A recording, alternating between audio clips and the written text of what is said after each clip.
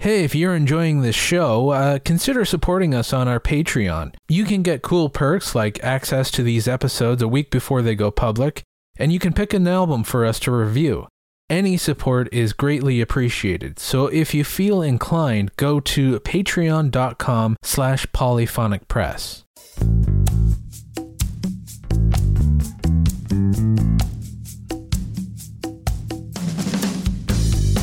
This is Polyphonic Press, the podcast where two music fans pick a classic album completely at random and analyse it track by track. Using the patented random album generator, they are given an album to review from a curated list of over 1,000 classic releases, spanning multiple genres. And now onto the show. Here are your hosts, Jeremy Boyd and John Van Dyke.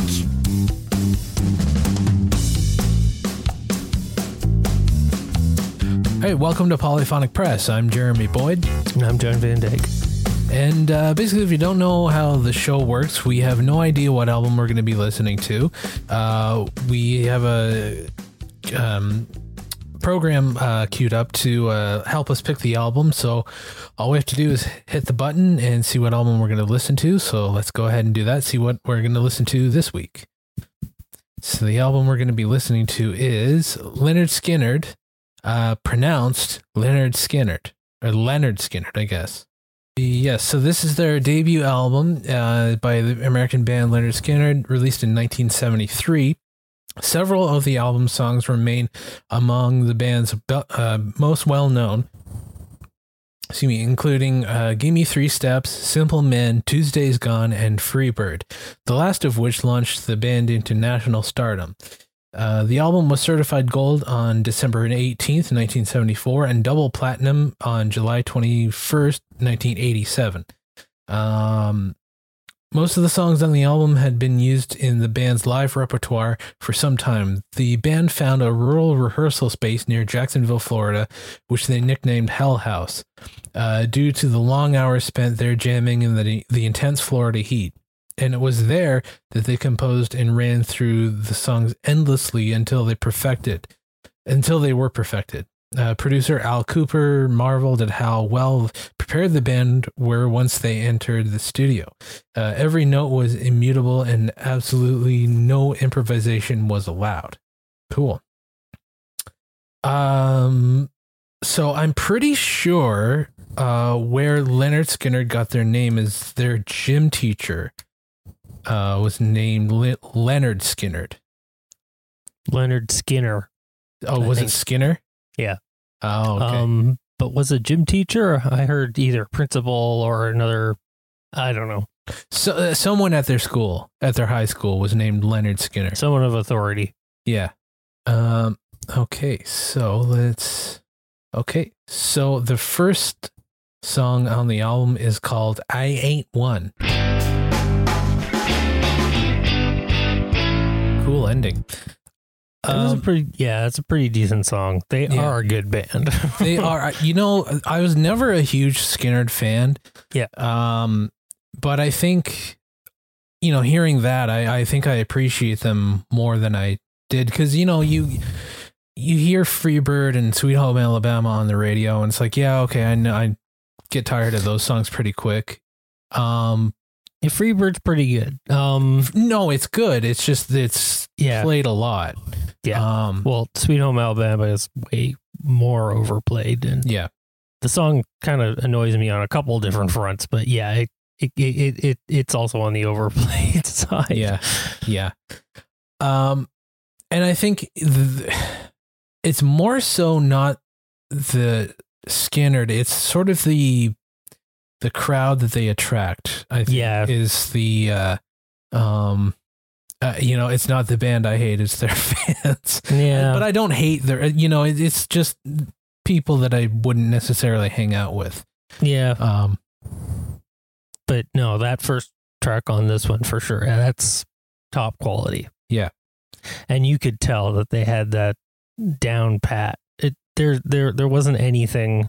There's nothing sloppy about it, and yet it's still, every note carried the emotion. It didn't sound like it was over rehearsed. It sounded like it's still carried like every power or every note carried the maximum power behind it. It's just they nailed that one. Yeah. It sounded like they had rehearsed it, but they didn't. Like it's not sloppy, but it's not mechanical either. It's not mechanical either, right? It doesn't lose its feeling. It's right. That sweet spot. Which if you've ever played in a band or played any music, it takes a long time to get to that point. Mm-hmm. It takes a lot of work to get there. So absolutely. I can respect that. Yeah. So the next song is called Tuesday's Gone. This is a song that I do know because this this is a song that was played throughout the movie Happy Gilmore. That was on that soundtrack. So that's where I first heard. I think that might be the first time I ever heard of Lynyrd Skynyrd. But anyway, this is Tuesday's Gone. Okay. I have some thoughts. Mm-hmm. Yeah. It was a good song. Yep. But there were some problems with it. Mainly, the vocals were too low in the mix. I couldn't really hear the vocals very well. The instruments were too high and the vocals were kind of buried. And, I think some of the middle section, the instrumental bit could have been cut down a little bit. It was a little too repetitive.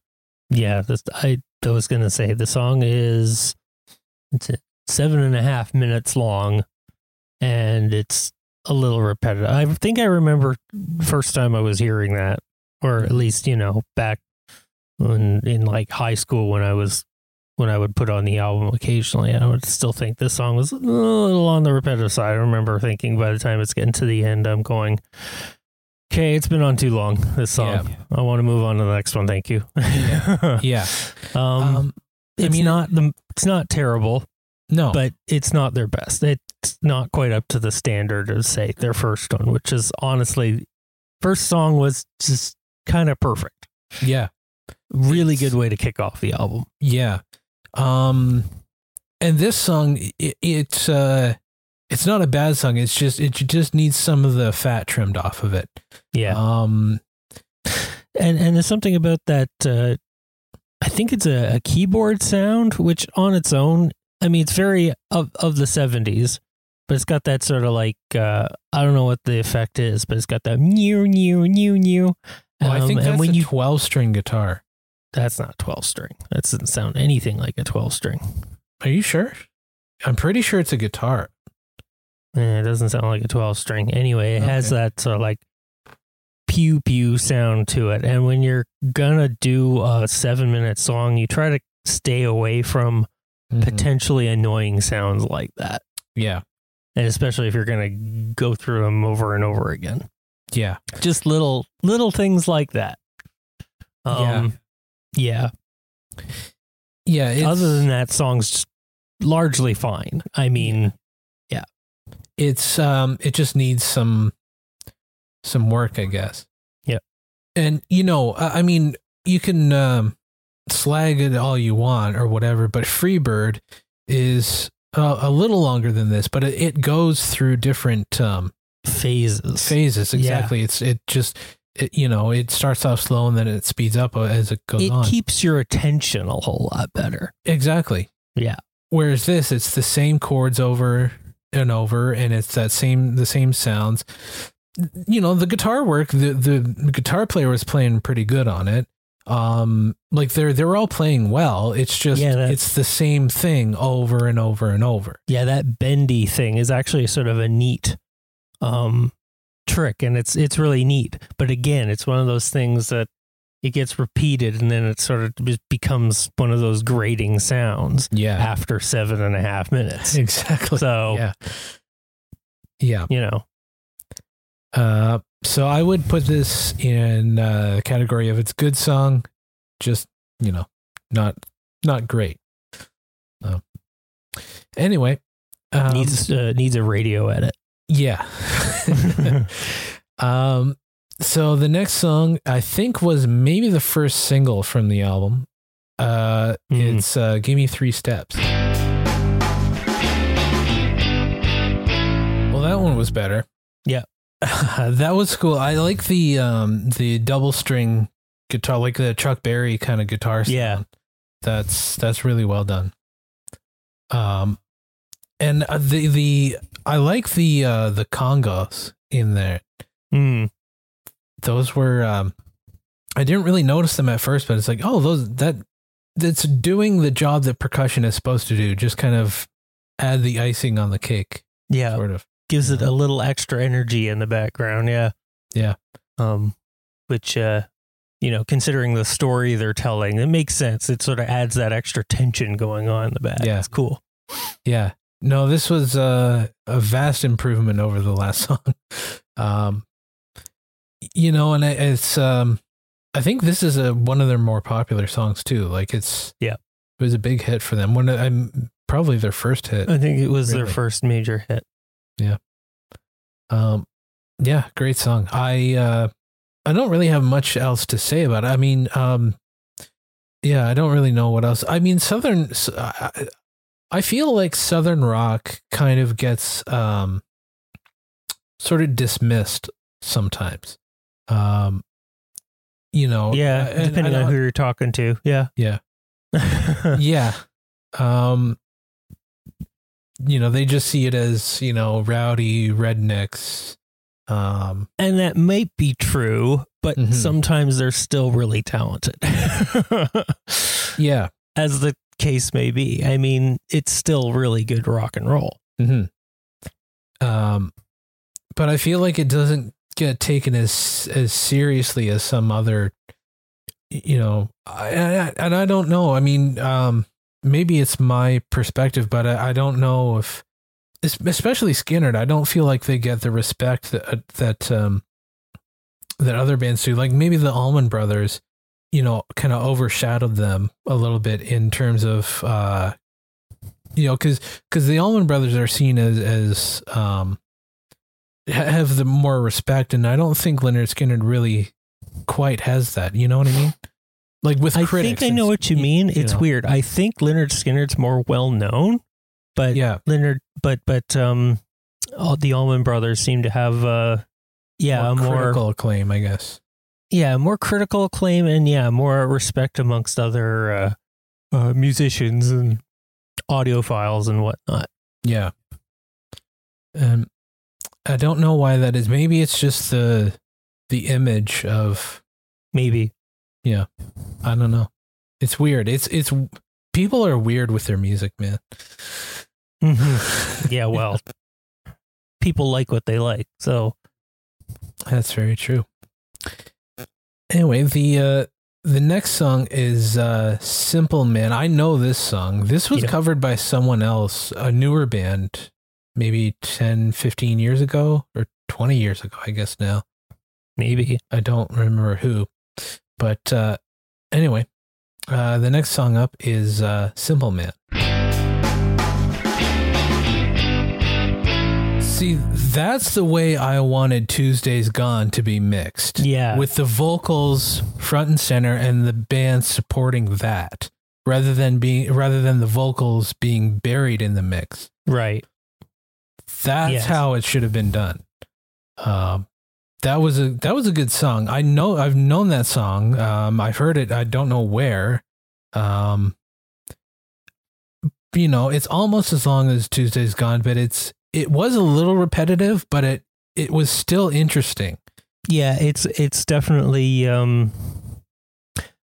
they cut the fat out of that one. Mm-hmm. It doesn't drone on and on and on, and there's nothing particularly annoying that repeats itself. Right.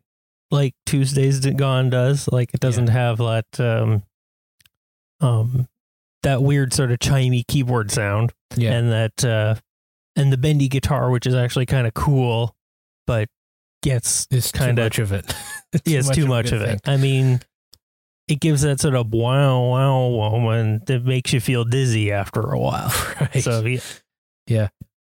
And this song, it's it has some dynamics in it. It starts off slower and it kind of builds into something a little more intense. The tempo doesn't change, but it's the I guess the intensity or the tension kind of builds towards the end. Right. So that was interesting as well. This was, I would say this was miles ahead of Tuesday's Gone. I mean, it's just the band playing. It's, I feel like the other song, Tuesday's Gone, was a little overproduced. Like there was too much going on. Yeah, a little bit. Whereas this was a little more, no pun intended, this was a little more simple production, where it's just exactly what the song needs, nothing more. Whereas the other song, I feel like they just kind of got a little carried away. Yeah. A little too self-indulgent, I guess. Because, and I'm sure that the lyrics of that song are good and they're, they mean something. But with this song, because the vocals are so present, the feeling of the song is much more clear. Yep. At least that's how I see it. I don't know. No, I think that makes sense. Yeah, you can concentrate when a song wants to like shut off your brain. It's not, other than maybe, psychologically ingraining into your head somehow. I don't know. But for the most part, you're not paying very close attention to what they're even trying to get across. Mm-hmm. Well, in songs like I Ain't the One or Give Me 3 Steps, the lyrics almost don't really matter because it's just it's a rock and roll song. Right. But when you're slowing it down a little bit, you want the audience to pay attention, maybe not necessarily even all the lyrics, but you want them to pay attention to the vocals so they at least get the idea of the emotion behind the song. Yeah. So yeah. Yeah. Sorry, I kind of cut you off there. Are you? No, it's fine. I think I got my point across. And you did. Cool. All right. So let's move on to the next song. This is a pretty short album, only 8 songs. But the next song is called Things Going On. That was cool. I like that. Yeah, it's a decent one. Yeah. I think maybe that might be my favorite so far. I don't know. Maybe. I don't know. I think that first one actually kind of hit me up the side of the head, and I was just like, okay, that might be the best thing I've ever heard them do. Yeah. And I have the album here at home. Mm-hmm.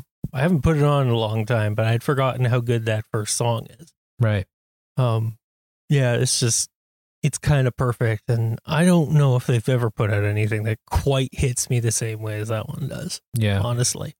But there's definitely some good stuff going on, and things going on is some things going on. Yeah. This was a little more like I guess a country blues kind of thing. Yeah. Which was cool. And maybe that's why I like it. It's a bit of this is weird to say, but I don't expect country and blues from Lynyrd Skynyrd. Like that blatant, I guess. I don't know. I always thought of them as more of a rock and roll band. Yeah, this is pretty par for the course for them, though. Yeah, that's and true. Considering where they're from, country and blues is from that area too. And rock and roll was basically sort of a marriage of country and blues to begin with. So, yeah, that's actually a good point. Where they're from is I don't know if there was something in the water because they're from northern Florida. Yeah, and there were so many artists that made it big from that region. There was these guys, Stephen Stills, obviously Tom Petty and the Heartbreakers, Allman Brothers. Yeah. I mean, there were a lot of bands that came out of that region. In the a lot of quality talent throughout the 70s. Yeah. Yeah. No, it's true. Yeah, especially in that early 70s through mid 70s sort of period. Yeah. Yeah, it's true. Well, Stephen Stills was even earlier than that. Yeah. But yeah, I guess there's just a music scene there. Yeah. Most of it's, they kind of go off and do other things. But you do notice it seems to be an area where people will kind of conglomerate to, woodshed for a bit. Mm-hmm. Before they have to like rocket off to LA to record or something like that. Yeah. Yeah, it's definitely an interesting thing. Yeah. It's, when you think about, there's the obvious music scenes like throughout the States. There's, New York and right, Detroit and Seattle and different pockets throughout the years have had different things, but nobody really ever talks about Florida. But there's, for some reason, there's a Don Felder from the Eagles is another one. For some reason, that's just that area, particularly northern Florida. A lot of rock bands came out of that area, but it never really gets talked about the way that other music scenes did. Yep. So yeah, there's probably lots of places like that, though. If you really, go through the list of everybody out there. Yeah. Oh yeah, for sure. Yeah, and it's it's kind of it kind of reminds me of the area that we grew up in a little bit in terms of it being a rural area. There's not a lot to do. What do? Start a band. Yeah, it's true. There's a certain amount of that.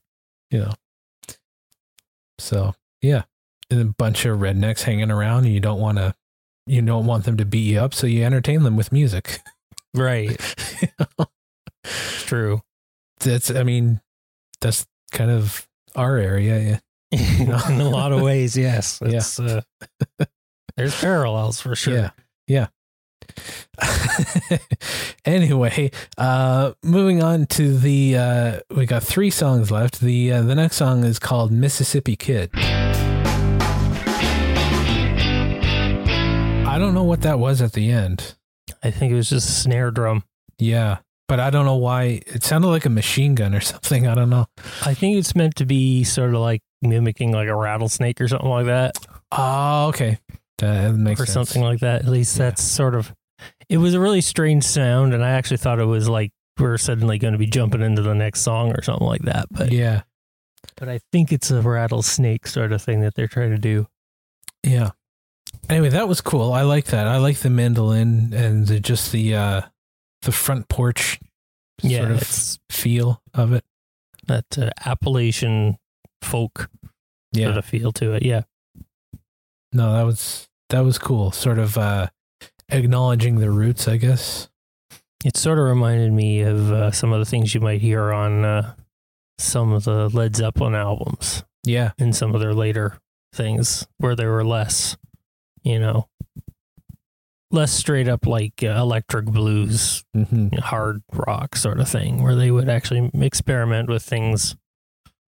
They pulled out the mandolins and banjos and whatever and decide to do some stuff like that. But they're thinking more of like rural, England, whereas this is very rural US. Yeah. It's funny. The mandolin is actually, it's an odd instrument. It's an Italian instrument. Right. But it, if it's played a certain way, it evokes like, Italian music. But if it's played in another way, it sounds like the American South. Right. Or rural England. Yeah. Because, it's, it made its way around and it got incorporated into all sorts of different sort of rootsy folk music. Yeah. From different locations of the world. And I'm sure I wonder how that happened. Like, was it like immigrants from Italy coming over and just like, I think it probably migrated to England first. Oh, okay. That makes sense. And then it came over with, probably, a lot of immigrants from that British Isles area. And then it just sort of, became adopted. And the mandolins, again, they were around when people started doing their, music production when they're around, and they had their banjos, and believe it or not, the guitar didn't come along till later, so the mandolin was actually around first, along with banjos. And before the guitar was popular, apparently the banjo was really popular. Yeah. It was the popular instrument in the very early 20th century. The guitar kind of slowly took over after. Mm-hmm. Well, and even it's funny, you think about, it's funny how the way music is in terms of like the different regions it travels to, because, you say like the mandolin coming from Italy to England, and then England over to the United States. And then the guitar kind of, taking over. And then in the 50s, there was a style of music called skiffle, which is sort of like rock and roll, but it's very influenced by like American like bluegrass. And it's funny how like the instruments, came from England to the US, and then it was influencing the Americans did something different with it, and then that influenced the people in England to do absolutely that. It's just kind of like ping-ponging back and forth. Yeah. But yeah, it's got partly to do with that, the evolution of the instrument and whatnot too. Guitar being a Spanish instrument primarily. It's got, relations to like some lutes that you would have found in like medieval England, though honestly they're closer related to like, I can't remember what they call some of those things, but you can still get them, especially if you're in the scene for like, traditional folk music or something like that. But for the most part, the guitar as it was a Spanish instrument, and it seemed to have come over probably with the Spanish and Portuguese what do you call it, when they occupied the lower North America and the Southern Americas and whatnot. And so the guitar kind of migrated north from there, and then kind of took over, and then made its way back to England. So things are kind of moving in different directions. Yeah, it's like a triangle of influence. Yeah, it's it's fascinating how that kind of happens. It's I forget what I was going to say, but basically, it's like you can hear an instrument and it's played in a certain way, and it's very evocative of its region, right? Yeah. But if you played it another way, it's evocative of that region. And even the guitar, I mean, Spanish guitar doesn't sound anything like Jimi Hendrix. Nope. But it's the same instrument, basically. I mean, in its very crude, rudimentary form, yes. Yeah. It definitely evolved over the years, though. Yeah. Oh, yeah. When they started like putting jolts of electricity into it, there was a lot of evolution to go through. Yeah. But yes. Yeah. We could get into the whole history of it. Absolutely. We don't want to do that right now. But anyway, moving on to the second to last song. This is a song called Poison Whiskey. Okay, I think I have a new favorite. That one, I think that's probably my second favorite. Yeah. It doesn't beat the very first song, but that one is definitely like the closest it's come. Yeah. That's a really good song. That's a really good song. Really good groove. I like the combination of the organ and the guitar. Yeah. The song is it reminded me of like the James Gang. Yes. Funk 48, Funk 49 sort of thing they're doing there. Yeah. But that organ actually reminded me of like, it sounded a lot like my dad's bands back in the day. So, Dave, his organ playing sounded a lot like that, and how it would be like blend seamlessly with like the rest of the band. Oh yeah. Yeah. Cool. It's just a really cool sound. Yeah. Yeah. I mean, just like almost like a Chicago blues, I guess. A little bit, but swampier. Yeah, exactly. Yeah. I mean, I don't know what else. I mean, that's just those. Yeah, you're right. Those two songs, the first one and this one, are the two best songs on the album, by far. Not to say the other ones aren't great, but Yeah, there's a couple of like, I don't know, maybe it's just the way we're programmed, but we have a tendency to like stuff that doesn't quite make it the radio. Yeah. Yeah. Maybe it was a little too hard edged for the average listener or something like that. I don't know. Maybe. Yeah. Yeah. It's possible. I don't know. Right. I will never figure out the record industry and the decisions that they make. I mean, we can sort of follow the logic a little bit to a point. Yeah. But particularly why it does, where some things we're always just a little bit off center for what makes it like really popular, and it just always comes off a little bit strange. It's like, that's the one you picked?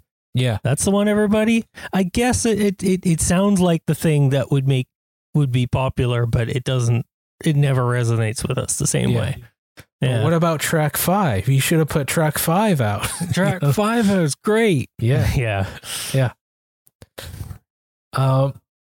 So we've arrived at the final song on the album, and it is probably, I mean, it's the common joke that people yell at things to be funny. Yeah, it's not funny.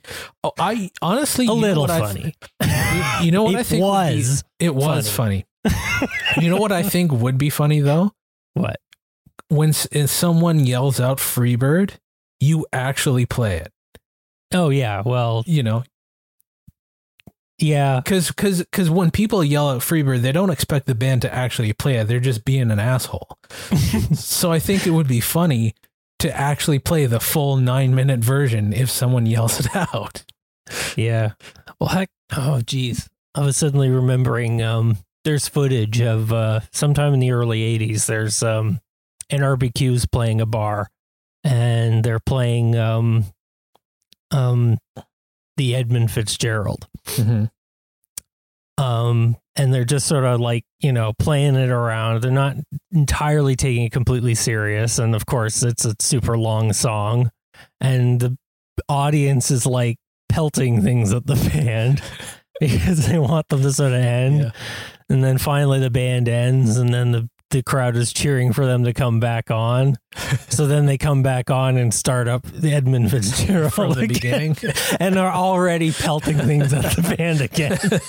And you can just see it in its, especially Terry Adams' eyes. You could just say that he's just enjoying trolling the audience at this point. So yeah, that's funny. Anyway, so here we go. Here is Freebird. So the difference between that song and Tuesday's Gone is, so like half of that song is the instrumental jam at sort of the ending. And it is the same 3 chords, that ascending chord pattern underneath everything. But the guitars are, the lead guitars are changing things up just enough to keep you wondering, what are they going to do next? Mm-hmm. And the rest of the band is changing things up. Like halfway through, the drummer he's playing, like, playing with the crash cymbal, and then he switches to like what Ringo does on Get Back, like that kind of galloping military thing. So the intensity is building, so that changes. And there was also a point where the whole band drops out and it was just the lead guitars playing. So there's enough changes that although it's the same chords repeating through the whole thing, there's enough things changing that it keeps you interested. Yeah. Rather than, just kind of no dynamics and just kind of playing the same thing over and over and over. Exactly. And and it's still got that similar like power ballad thing going in the first half of the song. Yeah. But it's not too long. Right. If you're listening for the first time, you don't expect that song to suddenly turn into what it eventually turns into. And the transition is very, very smooth. Yeah. It's kind of beautiful, actually. I actually remember the first time I heard this song. Yeah. I was in our basement. I think my dad had Q107 on. Mm-hmm. And I think I was downstairs just on the computer doing something, and the radio was on in the background, and the song came on, and I had heard Tuesday's Gone because it was in that Happy Gilmore movie. Right. So I was already kind of familiar with that song, but I hadn't heard that song in a while. So I thought this was that song. Right. Because it has a similar intro. Right. And, but then once that the jam started, I distinctly remember turning around and looking at the radio. I don't know what I was looking at, but I remember all of a sudden my attention was focused on the music. It's like, what is this? Yeah. Yeah. There's like a triple guitar threat. Plus there's that acoustic going on underneath. Yeah. Yeah. No, it's like I always kind of got the popularity of this song. Mm-hmm. Because it is kind of epic. Mm-hmm. But that's kind of why it became sort of like a joke. Yeah. Because I think for a while there it was a popular song to cover. Yeah. For a bit. Well, I can imagine. I can see why. I mean, First of all, for a guitar player to play this song, just to let loose for 5 minutes. I mean, it's self-indulgent, but it's also fun. Yeah, absolutely. Yeah, if you can pull it off, absolutely. Yeah. No, it's there's another movie, and it's more recent, but I think actually it's probably closer to about 15 years old now, if not a little older. It's got Orlando Bloom and Kirsten Dunst in it, and I'm trying to remember what the movie's called. But at one point, his cousin, there's like this family reunion, and Susan Sarandon's in it too. Oh, is it Elizabethtown? Might be it. That might be it. Anyway, his cousin has finally got his band together, and they start playing this song, and they've got like this model bird hanging over the stage thing. But anyway, I think they've got like flash pots go off or something like that, sets the bird on fire, and it starts swinging and sets the venue on fire. And and they're still playing the song through it, like during the, epic guitar solo part. So it's just like chaos with a theme music going on behind it. It's pretty good. Anyway, that's pretty funny. Yeah. Yeah, I can definitely, like, if I were in a band, I probably wouldn't cover this song just because of that, because it's sort of cliche at this point, I guess. Right. But like I said, if someone yelled it out, I think it would be funny to actually play the whole thing, because, they're just being an asshole, and I think it would be funny just to do it. No, what you do is that you continue on the first half of the song for as long as you can. Yeah. And as they're expecting the solo to come up, it never quite comes. Yeah.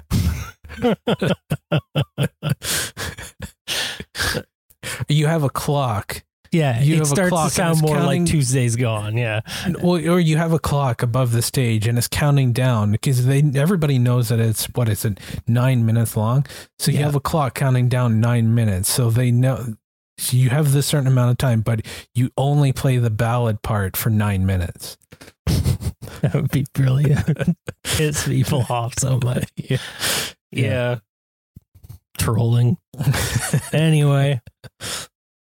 But yeah, I mean, yeah, it's a cliche at this point, Freebird, but it's It is a when you quality actually tune. when you actually listen to it, I definitely appreciate it. And appreciating because like I said earlier, when in the description of the album, there was no improvisation allowed. Right. They had to have everything worked out. So that means that they had all those parts that are in Freebird. They worked those out beforehand. They weren't like just coming up with it. They actually sat down and planned everything out. So, Which is sort of interesting. It's interesting. It's that I'm sure they're great, musicians and they could improvise, but it's a hard thing to, I just didn't want it to sound sloppy, I think. yeah, exactly. But it's hard to plan something out and make it sound improvised, Right. So yeah, it takes playing with a lot of it takes a certain amount of playing confidence to pull that off for sure. And that's why I don't think they get like I was saying earlier, I don't think they get the respect that they deserve. It's like they're actually really, really capable, not just musicians, but songwriters and arrangers. Mm-hmm. Yeah. And sometimes they hit and sometimes they don't, as evidence with songs on this album. But so most bands are like that. Yeah. Yeah. So yeah. And but not most bands can't quite pull off a lot of bands, their great peaks aren't as high. They come with all the ups and downs, but the ups aren't necessarily as up as this band's up periods were, if you get what I mean. Yeah. Yeah, absolutely. And then unfortunately their career was cut short because of the plane crash, but that's unfortunate. And apparently what's his name was supposed to get buried wearing a Neil Young t-shirt. Yeah, they were always that was a rumor. I don't think that's true. Yeah, I don't think it actually happened. He said he was gonna do it, but I don't think it wound up happening. I think that was just something he said to the press, just probably, have fun with them. Apparently Neil Young never cared about any of this stuff. He actually at one point played the song, Sweet Home Alabama. Oh yeah, no, he had no ill feelings towards them. He actually liked the song. Yeah. He wasn't mad or anything. No. It's funny. I think there was more animosity on their end than on his end. He just didn't care. Well, yeah. Well, I think their thing was, I think they took offense to Neil Young saying, I think they maybe misinterpreted what Neil Young was trying to say. And I think they thought that he was saying all Southern people were racist. And I think that's where they were kind of like, wait a minute, no, we're not. I think it could be kind of what they were. I think that's what they were angry about. It's like you're kind of stereotyping us. Yeah, which I don't think was I've always thought that. I don't think that was his intention, but I think that's how they interpreted it. Yeah, maybe it was there's Southern Man and Alabama, and I've always said that I thought Southern Man was a better song than Sweet Home Alabama, and that's just a personal opinion. Yeah. I just thought it was a more well-written song. And there was another what was it? There was a documentary about and I wish I could remember her name because this is so unfair. And the documentary was basically about her, but not strictly about her. It was about black backup singers who are involved with recording things, and they had Is that called like 20 Feet from Stardom or something like that? Yeah, I think that's the one. Yeah. Anyway, I think they anyway, she was actually a backup singer on the on Sweet Home Alabama. Mm-hmm. And she felt very uncomfortable with, I mean, she was more well aware of all this history that Neil Young was singing about in this stuff. Yeah. And she later on would sing Southern Man, her own version of it. Mm-hmm. But yeah, she always felt a little bit uncomfortable with that. But yeah, she was involved with all sorts of stuff. She was the one, she was singing. Yeah, she was on the Rolling Stone. She was the one on Give Me Shelter, and she was singing the rape murder part. Yeah, I know who you're talking about. Yeah. I think her name is Mary. Yes. Mary something. Mary and Clayton or something like that? Something like that. But her, she actually like recorded hits, but the hits were credited to somebody else at some point. Sort of like that was in the 60s. Like a Milli Vanilli situation? Sort of. I think it was a well-known band that this song that she, because again, her voice was somewhat similar to some of these others, but when they released the song, they released it under the name of this other band. Oh, okay. Because they figured they could probably, make more money off it with this band attached to it than her name, which is just dirty and conniving and sick. Yeah. But that happened. It's funny. We talk about how the record industry has gotten greedy and all that, but they've always been terrible. Of course. They've always they've been, as soon as anybody figures they can make money on it, they'll try to figure out any way to make money on it. Yeah. And not all of them are very honest. No. So. Yeah. No, it's, I mean, look at since rock and roll started, the record industry has been corrupt. Right. And it hasn't gotten better. They've just gotten more clever with how to get away with it. Unfortunately, they've become less experimental. They don't want to. Yeah. I mean, it takes an outsider to come out and do something. And then the industry goes, oh, that's really popular now. Everybody has to do that. Yeah. And no deviation from it. Exactly.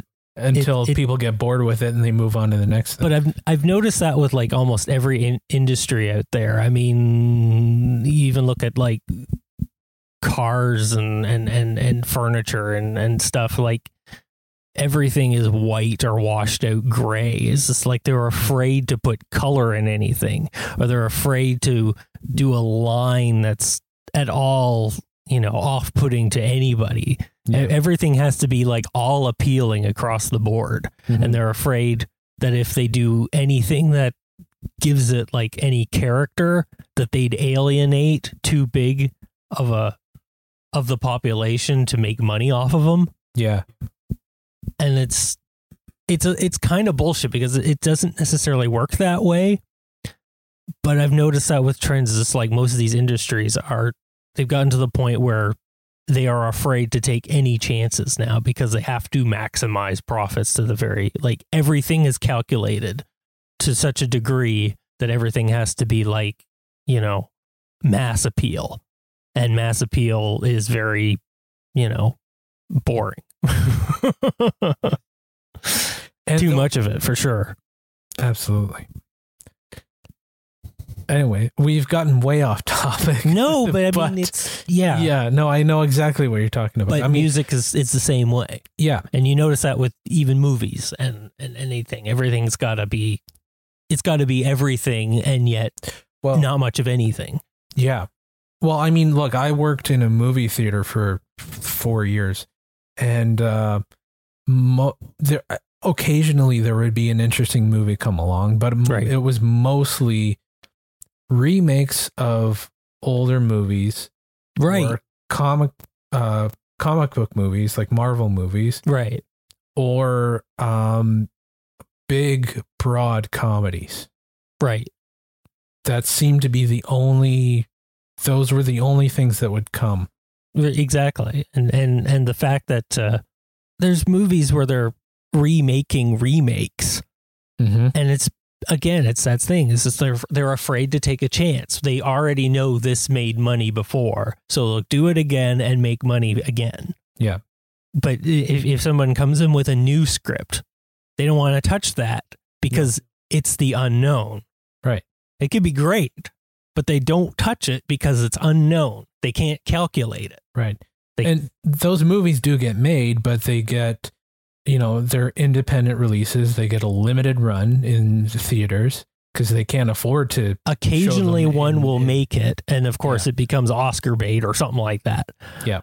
But yeah, the main players, the big guys, they don't want to touch it because they can't. They're afraid to take the risk. They're afraid to take the risk. They may make money on it, but they're afraid to not make money on it. Exactly, and it's too far in that direction. Yeah. And ultimately, it's going to be their undoing. Yeah. I mean, look, I understand it. I understand the mentality, but I just, it would be nice if they just took a chance on something every once in a while. Exactly. Yeah. Yeah. Because again, 50 years ago, they were taking chances. Like everybody was taking chances. Oh, everything had like a commercial things were still, there were still interesting things amongst it. Well, I mean, look at the 70s, movies in the 70s. I mean, like Martin Scorsese films, like Taxi Driver or Raging Bull, or all those Robert De Niro movies. They weren't guarantees. Nope. But the studio took a chance. Star Wars. He had a hell of a time trying to get that made. Of course. Now it's, they can pump out one of those movies and they can never quite really make a great one. No. They can make one that will make money. Yeah. They can make a decent one, but there's always things there's always little decisions within the movie that are disappointments, but ultimately are made because they don't want to take too many chances on things. It's a little bit too safe. Yeah. That's just the way it goes. And that's most people's gripes with people's gripes with it is every time they try to come up with a great Star Wars movie, and it's always lacking. That's why it's lacking. They don't want to take a chance. They don't want to do something new with it, or it's like they're afraid to make it too great because it's I don't know, but yeah. Anyway, that was a tangent away from Lynyrd Skynyrd, but anyway, that's all right. Well, I'm done stomping on the tangerine crate now. Yeah. Soapbox, whatever. But anyway, I getting back to the album, I like this album. There were a few weak spots, but ultimately it's a good album. Yeah, exactly. And I think they deserve more respect than they have gotten as musicians. Mm-hmm. Yeah. So I guess we'll end the podcast there. Thank you so much for listening. If you made it this far, you can check us out on, or you can drop us a line at polyphonicpressmusic@gmail.com. Check out polyphonicpress.com. And if you want to help out the show, you can do that by going to buymeacoffee.com/polyphonicpress. And that's about it. I'm Jeremy Boyd. And I'm John Van Dyke. Take it easy.